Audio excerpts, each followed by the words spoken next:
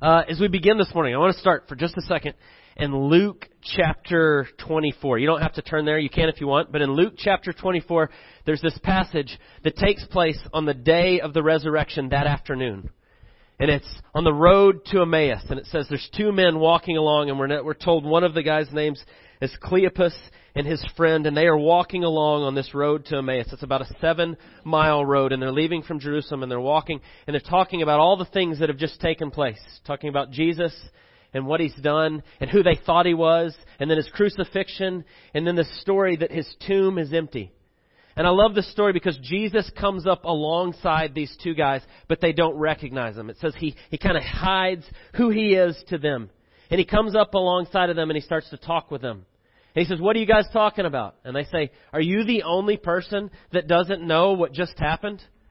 And He says, "Well, what do you mean?" And they said, "This Jesus of Nazareth, we thought He was the Messiah who was going to come and redeem Israel, and we were so excited, and then the Romans crucified Him. But now we've heard 3 days later that His tomb is empty, and we don't know what to make of all this." And so Jesus just listens. And He walks along with them, and the text says that they look sad, and they're trying to process this, and all these things. And as Jesus listens to them, it says all of a sudden He says to them, "O foolish ones, slow to heart to believe all the prophets have spoken." And then it says in verse 27 of Luke chapter 24, "And beginning with Moses and all the prophets, He interpreted to them all the scriptures concerning Himself." And so here He is walking along the road with them, and He says, "Let me explain to you about how all of human history, how the whole of the Bible was pointing to Jesus." And they don't know it's Jesus. And they walk along, and He's telling them probably the greatest Bible study ever as Jesus unfolds the story of God's redemption for these two men. And they get to where they're going, and it looks as if He's going to go further. And they say, no, stay with us.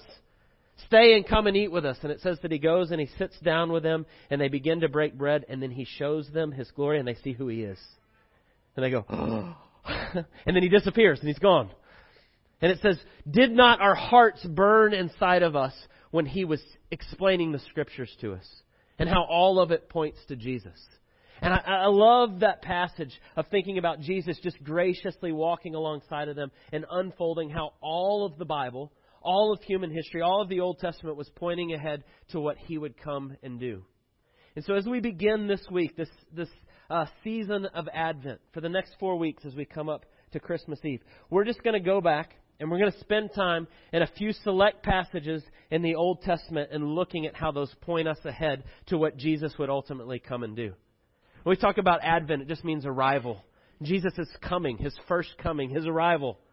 And so as we think about all these promises throughout all of history, from the very beginning, what God was doing, my hope is it will help stir up that anticipation of celebrating Christmas as Jesus comes.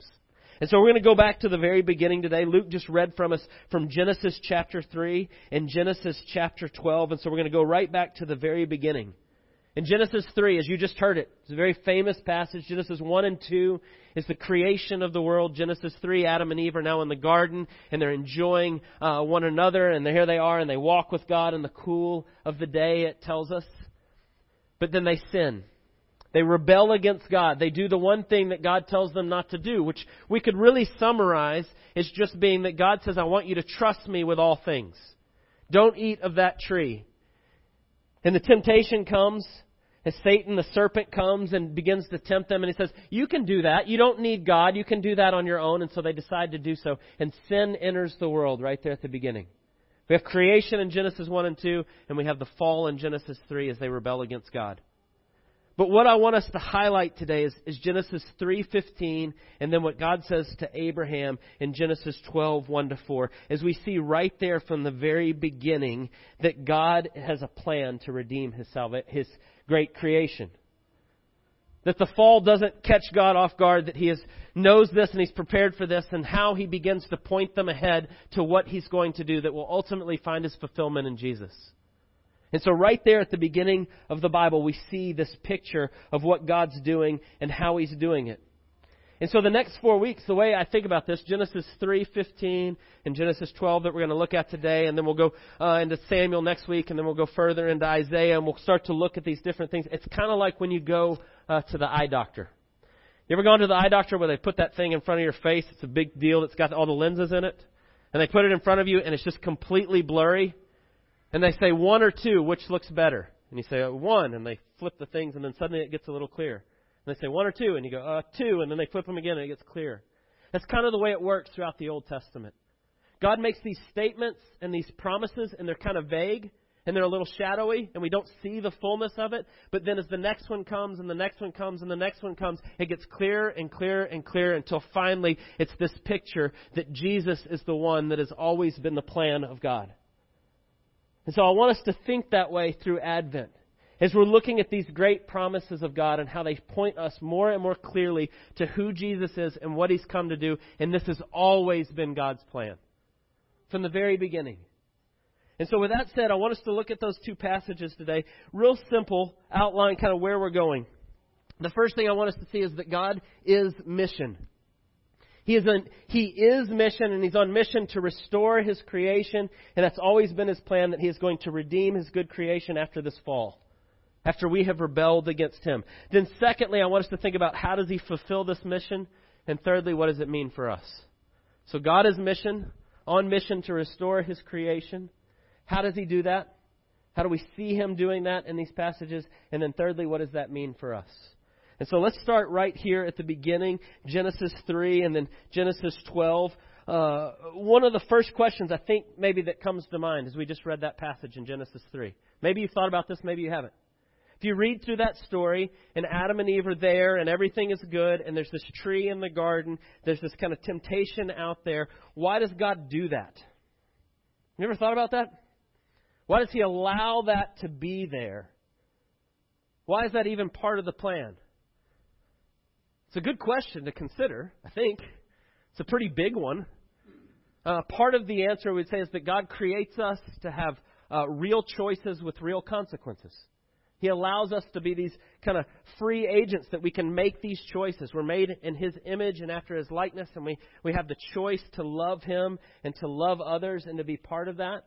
And so part of the answer is that there's a possibility for evil in the fact that He gives us choices. But then the question in my mind, maybe you've thought about this, maybe you haven't, is that why, as God does that and He sets that before, He knows what we're going to do before we do it, does He not? I'm going to show you from the Bible that He does, because the Bible actually tells us He knew before the foundation of the world what would happen. So why does He do it like that? If He knew we were going to make that choice, and He knew that that was going to happen, and He sets that in front of us, then why? And I've been thinking about this a lot lately, and I think part of it, at least in part, is that God knew that when He does creation and then our rebellion and the fall, that in His redemption, He's going to redeem His good creation, and having done so, it's going to be better for having gone through all that. And it was always a plan to redeem His creation. And always from the very beginning. We see it right there in Genesis 3. He has this promise. But I want you to go back even further than that. Now we're going ahead in the Bible.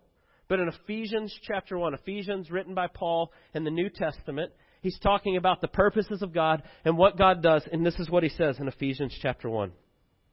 Blessed be the God and Father of our Lord Jesus Christ, who blessed us in Christ with every spiritual blessing in the heavenly places. Now listen. Even as He chose us in Him, in Jesus, before the foundation of the world, that we should be holy and blameless before Him, in love He predestined us for adoptions to Himself as sons through Jesus Christ, according to the purpose of His will, to the praise of His glorious grace, with which He has blessed us in the Beloved, and in Him we have redemption through His blood, the forgiveness of our trespasses, according to the riches of His grace, which He lavished upon us in all wisdom and insight, making known to us the mystery of His will according to His purposes. He set forth in Christ as a plan from the fullness of time to unite all things in Him, things in heaven and things on earth. That's quite a sentence. But do you hear what Paul says? Before the foundations of the world, He already knew He was going to redeem us in Jesus.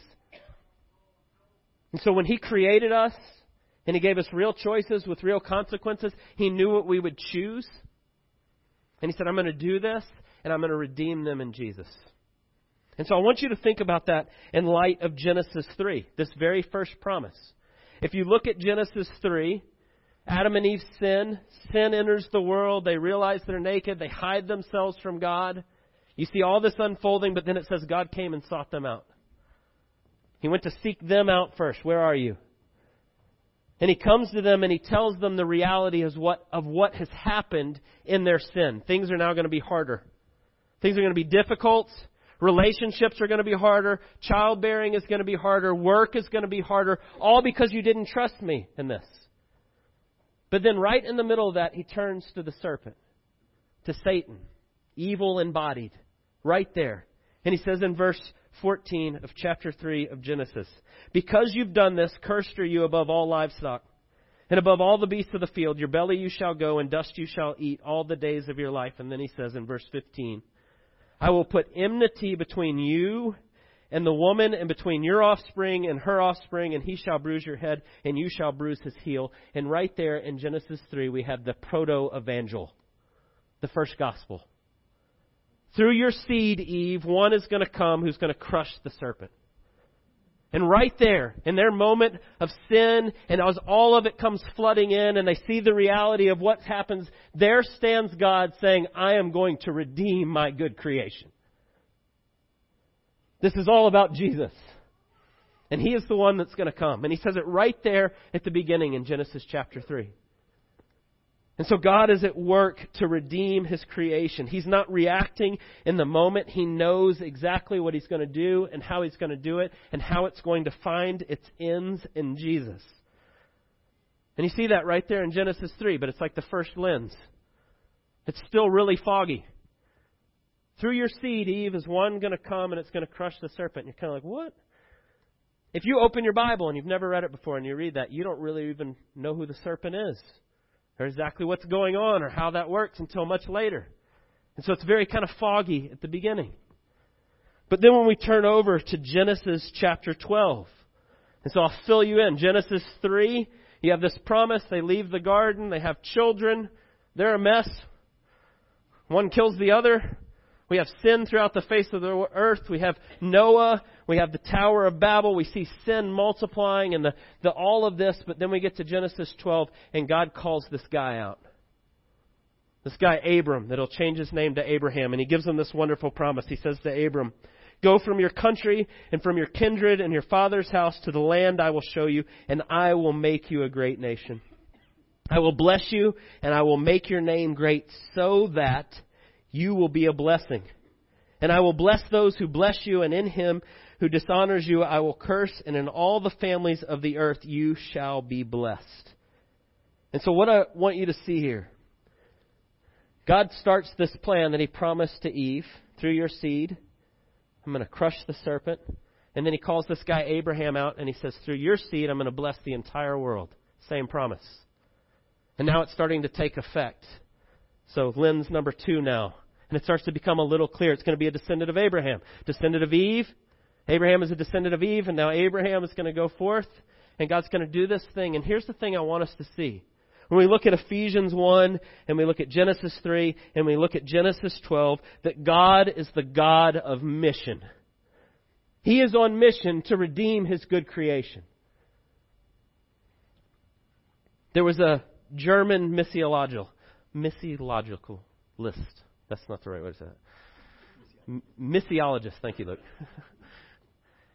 Means studies missions. He's a theologian. His name is Karl Hartenstein. And Hartenstein came up with this phrase. He called it the Missio Dei. I always want to switch it with Imago Dei. Missio Dei, that God is the sending God. That He is the God of mission. And what he meant was, and I think he's properly saying when we look at the Bible, that the Missio Dei, God is the God of mission. He is the sending God, and He is the initiator of mission. And what Hartenstein was saying is that we as the church didn't make up mission. Missions wasn't our idea. It's God's idea. He is the sending God that is on mission to redeem all of His creation. And you see that when you read in Ephesians 1. before the foundation of the earth, that He was going to call people to Himself in Jesus.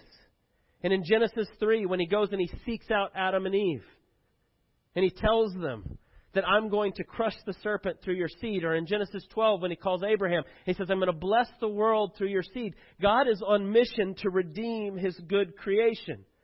It's not something that we invented, but it originates with God.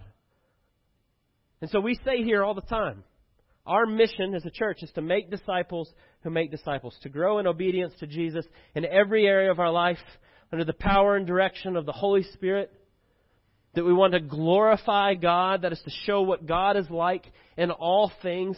Well, this is what God is like. God is on mission to redeem His good creation. This is who God is. Mission originates with God. He is the one, the sending God, that is going out to redeem His creation, to bring us back into the relationship that we were made for. And so sometimes we say, our website, if you read the stuff that talks about our doctrine statement, what we believe as a church, we say we are a gospel center, reformed missional church. And we say missional, that we are sent to be on mission. We, as people that gather together, the church is you, remember. Church is people, not this building. You're the church. And as the church, we are sent on mission. We say that because it's important. But when I really stop and think about it, it should be redundant. We shouldn't have to say we're missional as the church. Right? That as this relationship with God, and we come to faith in Jesus, and the Spirit is now dwelling in us, and the Spirit is at work in the world to redeem His good creation, to bring it back into the fullness of what we were created for. God is on mission. And for us to be Him dwelling in us and uniting us to the Father through what Jesus has done, we are on mission. We, the church. And so the idea of saying we're a missional church is a little redundant.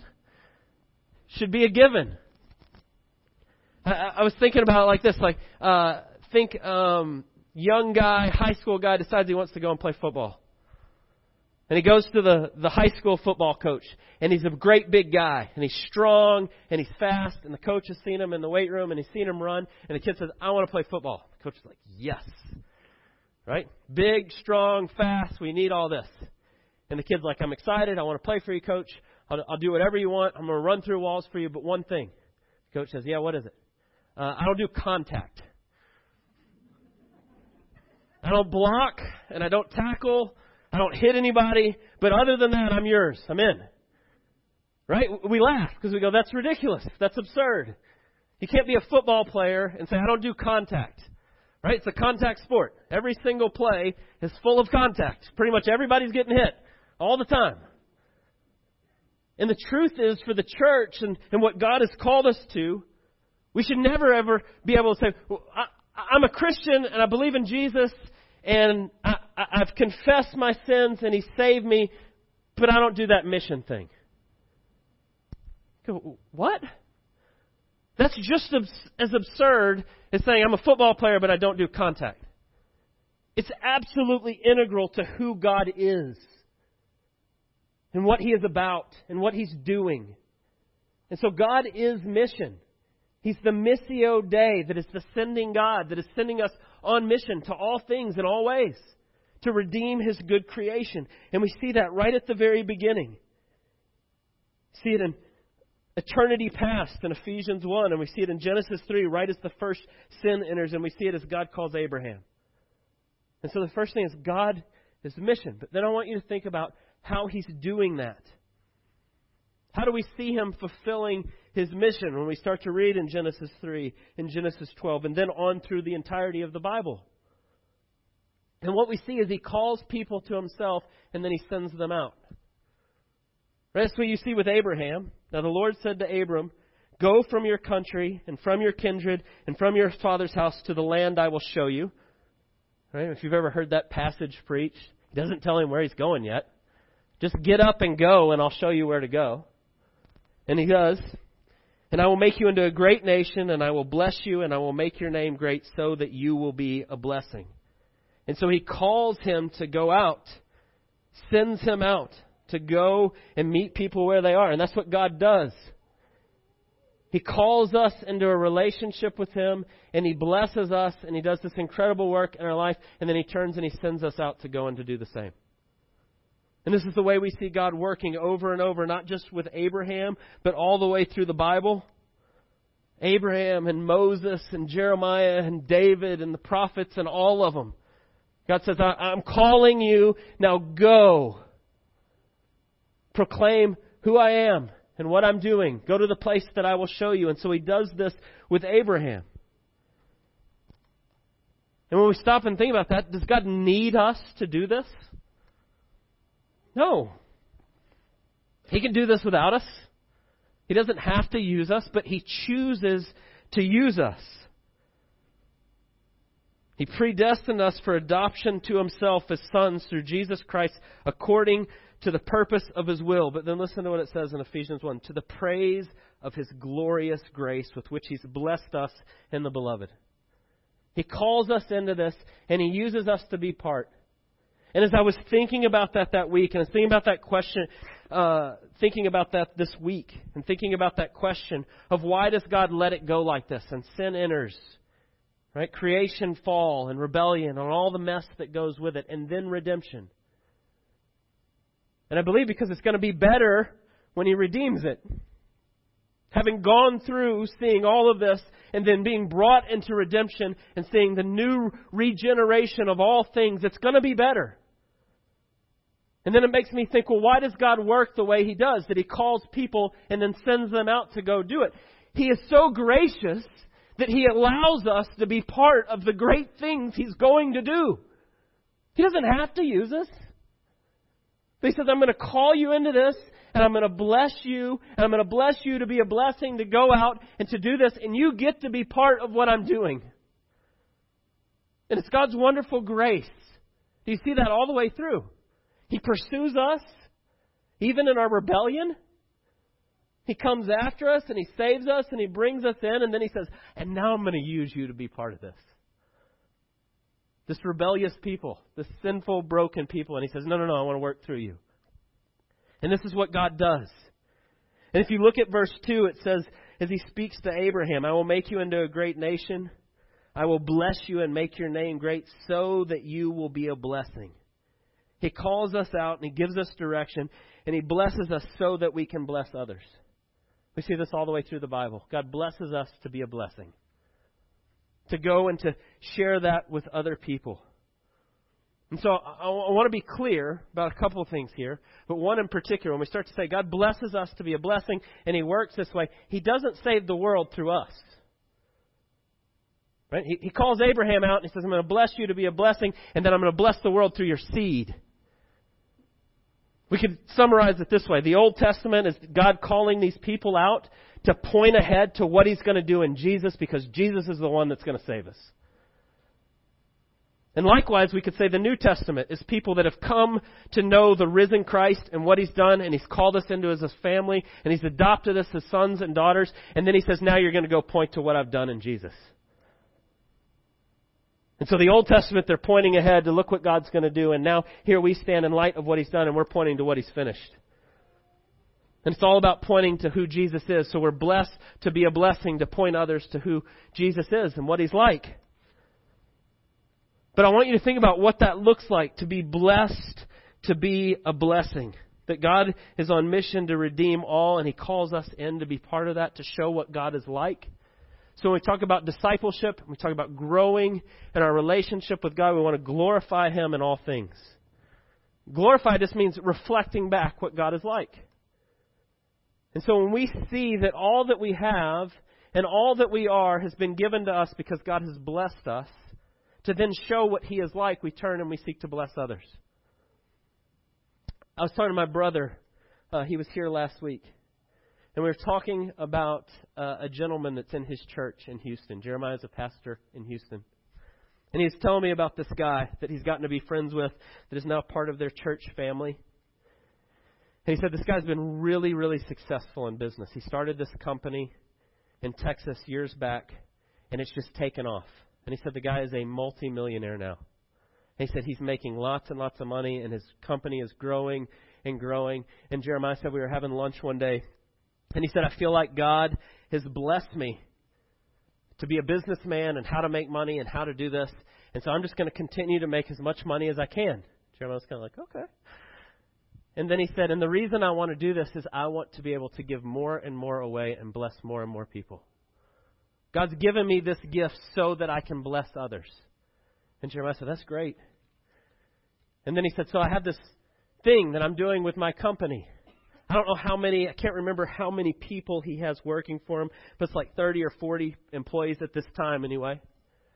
And what he had done is everybody that works for him has salary and benefits and all these things, and they're paid well for what they do. But every single employee in his company has a stipend of $3,000. And that $3,000 is every single person gets it. And it's to be used to bless people that are in need. And so he set up his company this way. He says, like, if your neighbor's car breaks down and they're struggling to make the payment and you want to help them, you go fix their car and bring me the receipt and we'll pay for it. And he said, I want to teach my people, I want to teach my employees that it's better to bless others. That it's a great gift for us. That God has blessed us with so much. And he said, not all the people that work for me are believers and they don't understand all this, but it's a great opportunity for me to sow that into them. I go, what an awesome idea. To see that everything that we have and everything that we are is God's, and we should use it as stewards to bless others. And we see God working this way all the way through Scripture. He calls people out to bless them, and as he says to Abraham, I'm going to bless you so that you can bless the world. I'm going to do this great work in you so that you can be a blessing and show what I'm like. And so Abraham goes, and he does. But if you look closely at verse 3, he says, I will bless those who bless you, and him who dishonors you I will curse. But then look at what it says at the end. And in you all the families of the earth shall be blessed. Or if you flip over to Genesis 15, and you don't have to go there, but God again says it to Abraham. I'm going to bless you through your offspring. And again, another one of the lenses as it becomes a little clearer. I'm going to bless the world through you, and then I'm going to bless you through your offspring, and you're going to have a child, and he's 100 years old. And God keeps telling him these things. And we get to the New Testament. And we get to Galatians chapter 3, and Paul says it like this. Now the promises were made to Abraham and to his offspring. And it does not say to offsprings, referring to many, but referring to one, and to your offspring who is Christ. And so Paul alerts us in Genesis 3. He says that promise that God made to Abraham was always pointing to Jesus. God was always on mission to bring redemption to his creation. And so when he says to Eve, through your seed is going to crush the serpent's head. And then when he says to Abraham, through your seed I'm going to bless the world, he's talking about Jesus. Which Ephesians 1 tells us was God's plan before the foundation of the world to bring sons and daughters to redemption in him.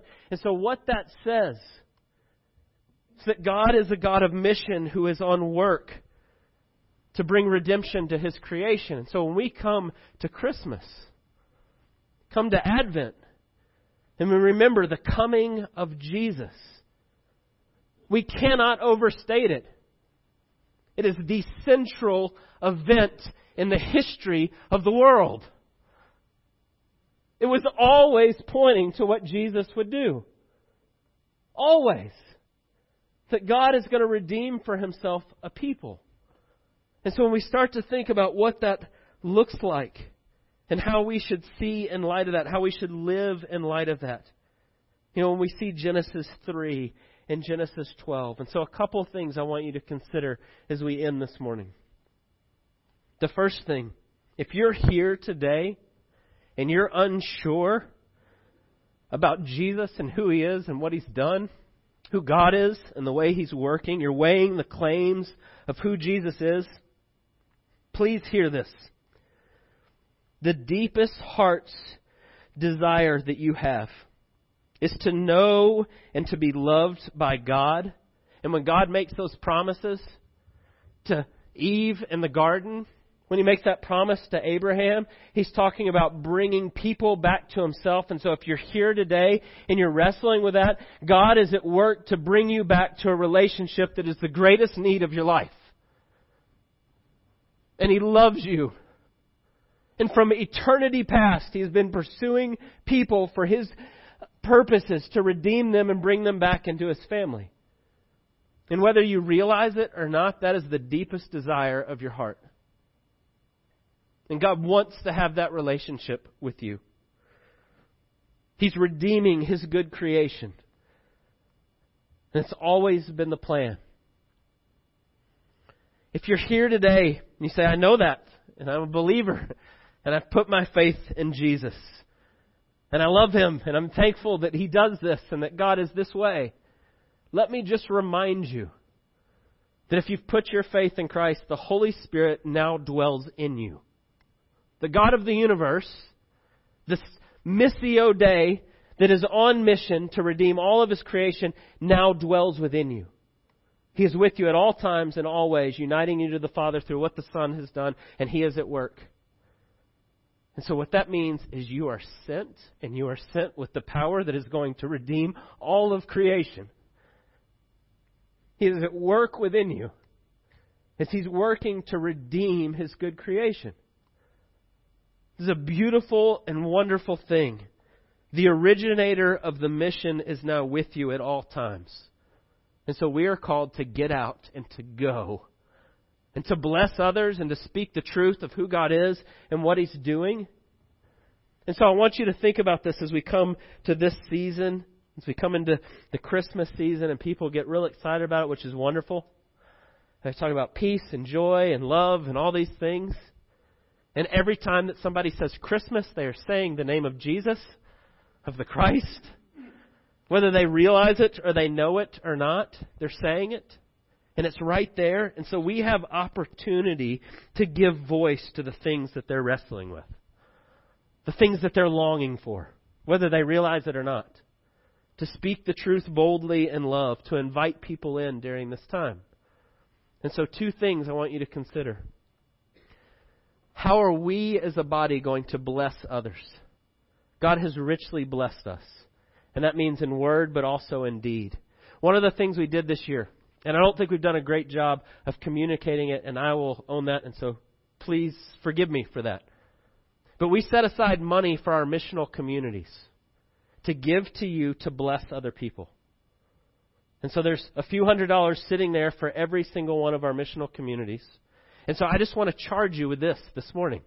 Who, as a group, do you see that we would like to bless this holiday season? Who do we know that's in need or struggling or has that we could help, that we could come along and be a tangible witness to who God is and what He's like and how we bless them? And so would you leave here today praying and thinking together and wrestling with what that looks like and how we could do that? And as you see those needs, would you come and tell us? And we'd love as a church to come alongside and give that money towards whatever it is you're seeing. We trust that the sending God that is on mission to redeem all His creation is working in and through you, and you see those things, and God alerts you to those, and so we want to come alongside you. We want to bless people where they are. We want to be a bless. We have been blessed to be a blessing. But then secondly, who would you invite in this year? The next month. Every year at Christmas Eve. Every year. We come and we gather and stand up here and I look around and there's all these people that I don't know. Some of them I've just never seen before. And they come on Christmas Eve. That's like, well, that's what you're supposed to do. Come on Christmas and Easter, and they come. And they're here. And so I would just ask you to begin to pray, who is it that God has put right in front of you? That maybe you would invite in. That they would hear the gospel proclaimed. That they would begin to experience what it looks like to be part of a family of faith. God is on mission to redeem all of His creation. And He's placed you right in front of people in your life that are seeking and asking questions and they don't know the answers. And He's blessed you to be a blessing. God chooses to work through His people. And I'm convinced that what He's going to do in His great redemption and regeneration is going to be so wonderful that we want to be fully invested in being part of that. So let's pray. God, we thank You for the glorious good news of the gospel. We thank You that it's a plan that started long ago. That You always knew that You were going to redeem us in Jesus, and we thank You that You are willing to do so, that You loved us this much. I pray that as we come up to Christmas this year, that we would see afresh the glory of the fullness of your plan and what you're doing, that you would help us to see it anew, that we would be so excited to go out and seek to bless others in the ways that you've blessed us, to point them to you and what you've done for us. I pray that you would bring many people into this place over the next month that are seeking, that are asking questions, that you would give us opportunities as your family, your adopted sons and daughters, to love them and point them to you, and it would all be for your honor and your glory, and it's in Jesus' name that we pray. Amen.